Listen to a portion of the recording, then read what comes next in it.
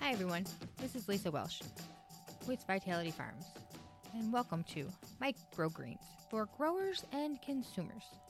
I hope you guys are having a wonderful day today.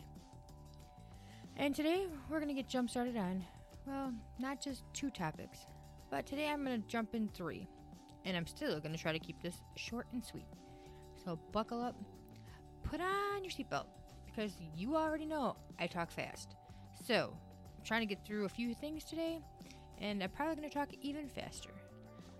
No mind, though, you guys can keep up. And if you can't, I'll put a link to my notes in the show notes. So, first one, we got nasturtium. Nasturtium, what is that? Well, it's a flower, but it's also a microgreen. So it's a flower that you can eat that tastes very good. Or does it taste very good? Nasturtium is one of those interesting ones.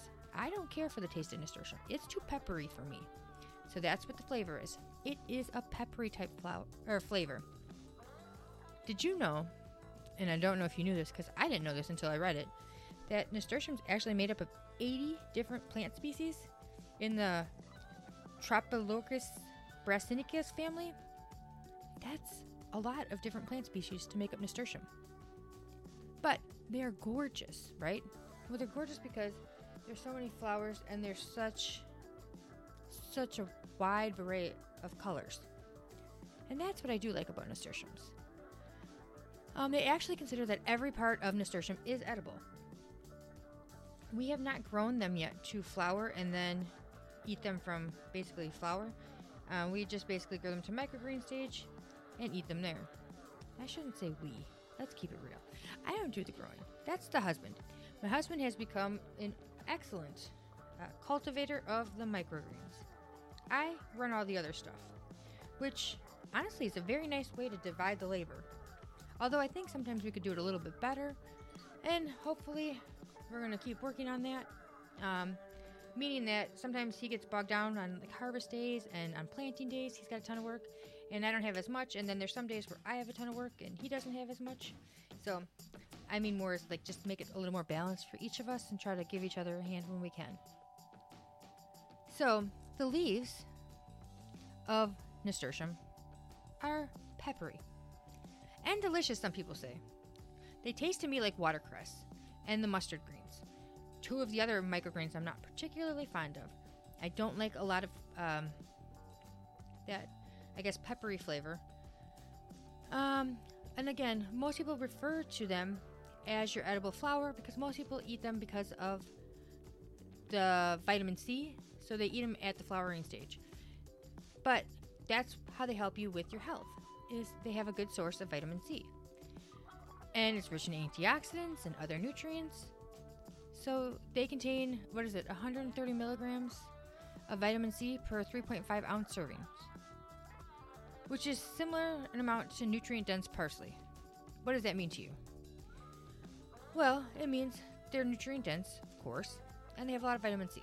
That's basically what you got to take from that. They also have potassium, phosphorus, magnesium, calcium, magnesium, copper, zinc, and iron, of course. They're also high in antioxidants, so the same as most of the other microgreens that we've been talking about for the last, I don't know, feels like forever, but really it's only been 2 months. They also have an antibacterial and anti-inflammatory effect.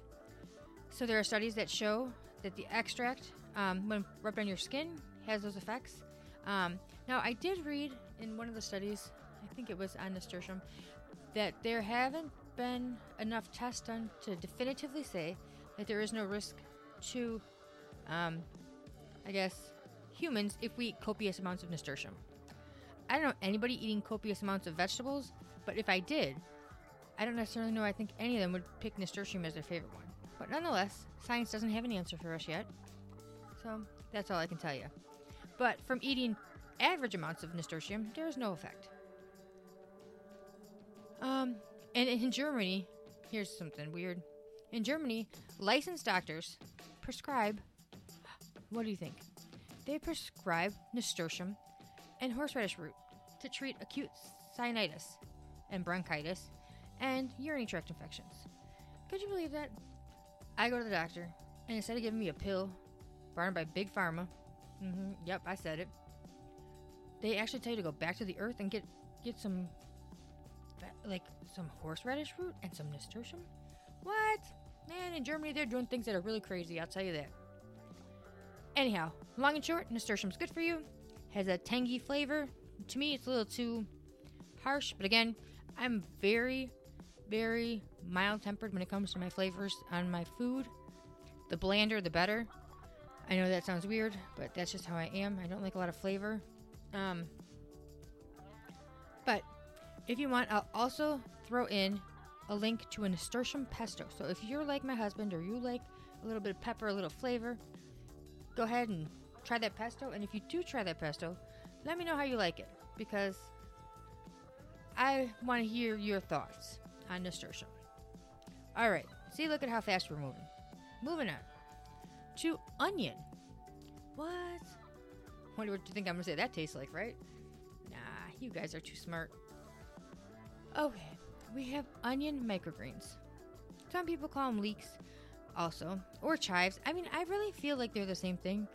People will say that technically there's a little bit more garlic and whatnot, and they're a little bit different. But man, I don't know. Onion tastes like onion, tastes like onion. Now I don't mind the flavor of the onion microgreens. Probably because it is a little more downplayed than the original. It took me until I was in my 30s before I ate onions. Like I said, y'all, I'm a little weird with my eating style.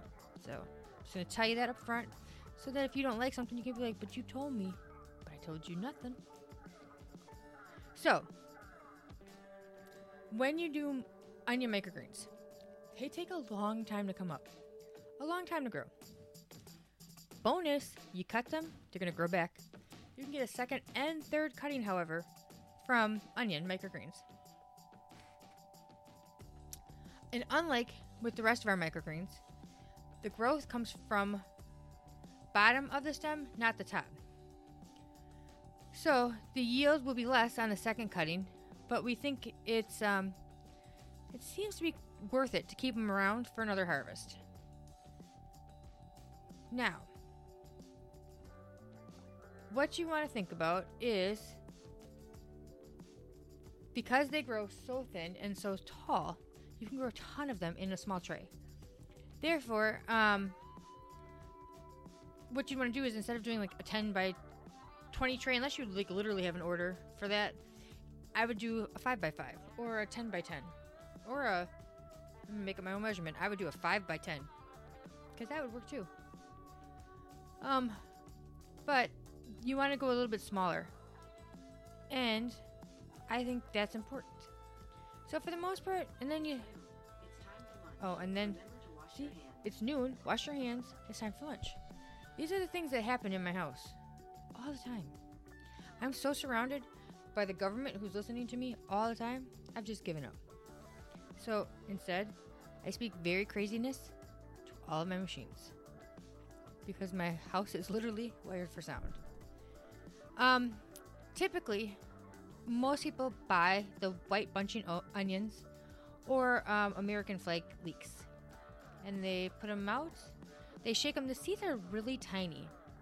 And you're going to want, with this variety, I don't usually give you this information, but with this one, you're going to want about 30 seeds per square inch.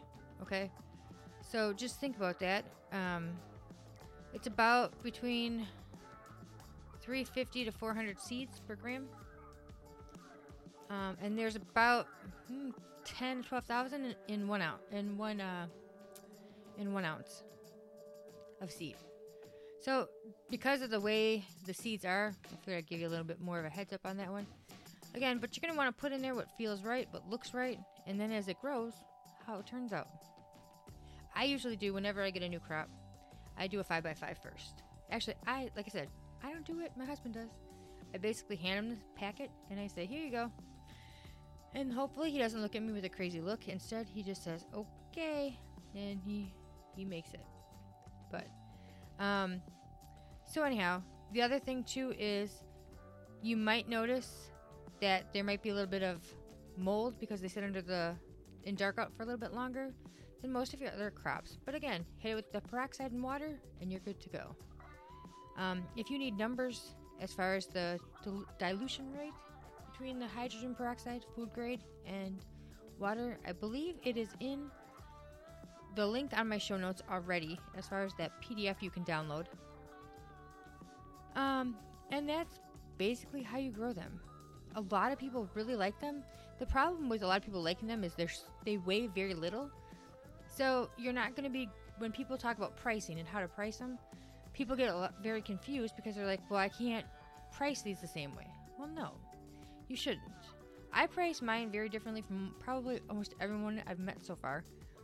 I price my microgreens in tray quantity. So I know how much the tray costs me to make. I know how much time my husband put in to make it grow. And I know all that, and I know what I need to make as my lowest number possible for that tray, and my highest number possible for that tray.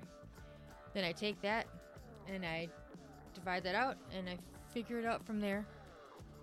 And then I have things going on, and it works out.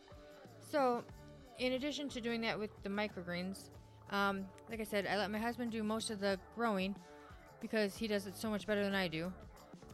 And then once he's done with it, he tells me what the weight is, and then I just do the math, and then we tray it up accordingly. So that's kind of how we do that in a real quick overview. But here's the one thing I wanted to mention to you today. Also, hopefully keeping within my time, because I am very vested in the idea of how long this should take. One, because my house is just too darn crazy for it to be any longer than that. It just couldn't handle it. And two, I used to listen to podcasts on my way to work. I now wish I had a drive to work. I do not. I barely have to get out of bed. And I'm already right there by the farm. So I know about how long my drive was, so I try to very intentionally to stay within that time, because if you guys are actually willing to listen to me, then I want to be considerate of your time. And I want to try to give you as much information as possible, as fast as possible. Ooh, that reminds me of something else too. Okay, 2 more things. You ready? We've got this. Okay, number 1. If you come and reach out to me via Facebook or Messenger, thank you. If I don't tell you, thank you for reaching out. But I'm going to tell you the truth. Right now, I've been so busy. I have not probably been as good as I should be with my responses and with my time. Not because I mean to be, but because I have a lot on my plate, and there's some things I'm trying to work out for our business. Because we're going to be shifting in a little more of a direction, and I need to make sure that this shift goes off as much as it can be without any hitches. So because of that, I'm barely going on to Facebook other than to just say a few things and then I leave. So if you message me and I don't get back to you, please, you have my phone number, or if you don't, it's on our website, text me. I may respond better that way, because I'll know if you're actually trying to reach out. Sometimes I don't usually post my own social media stuff, so I won't see it all the time. Or if I do post it, I post it several ahead of time, so I won't always see it. And then sometimes I post it right as it happens, because if it's good enough, I just have to do it right then and there. So now you know that. So that, what I was going to say was, if you want to talk to me and you have serious questions, like how much profit do you make on this? And how do you determine that? And how do you get funding for that? Or how did you get a grant to pay for all that? I got no problem talking to you. But I'm going to tell you like this. My time is a valuable resource to my family and to myself. And I'm not saying that because think I'm better than anyone, because I don't. But I do know that sometimes people hit me up with questions that require a substantial amount of my time. And while I don't mind helping people out, I had to learn those lessons. I had to pay a cost and a price to do all that. So if you would like those answers, you can certainly get them, but I need you to compensate me for my time. So there's a Book Like a Boss page. You can certainly reserve a slot of time with me. And I'm not doing this to be mean, but I'm doing this to say I need boundaries in place for my family and I to have a life. When I can't go out to eat with my husband or anything really, because my phone goes off and people have these questions and they're important and they want an answer now because they have this thing coming up, and I can feel like I can help them and I want to, I have been.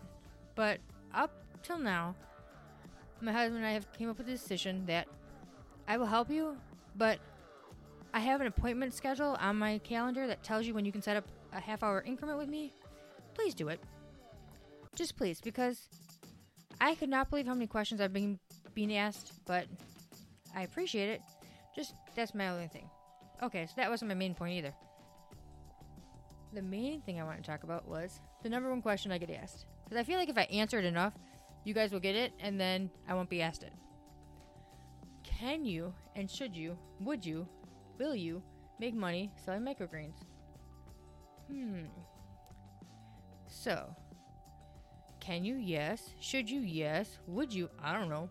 And, here's the thing. You should make money doing any business that you do. It depends on how you set up your business. Are there businesses that can go wrong? Yes. Think about it. We launched our business 2 months before the end of last year. And not last year, 2019. COVID hit. They shut things down in March. We were at farmers markets in January, so we had 2 months to work our business before we were shut down by an apparent pandemic. Scary. And we are still here. And there have been a lot of people who, during the pandemic, decided to get into the microgreen business, and they also have decided to get out of the microgreen business. There's a lot of things going on in the world, and the biggest thing you can do is look at what you can do and do it well.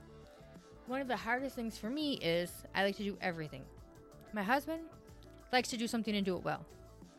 We are polar opposites in almost everything that we do, which in a lot of cases would be a real problem.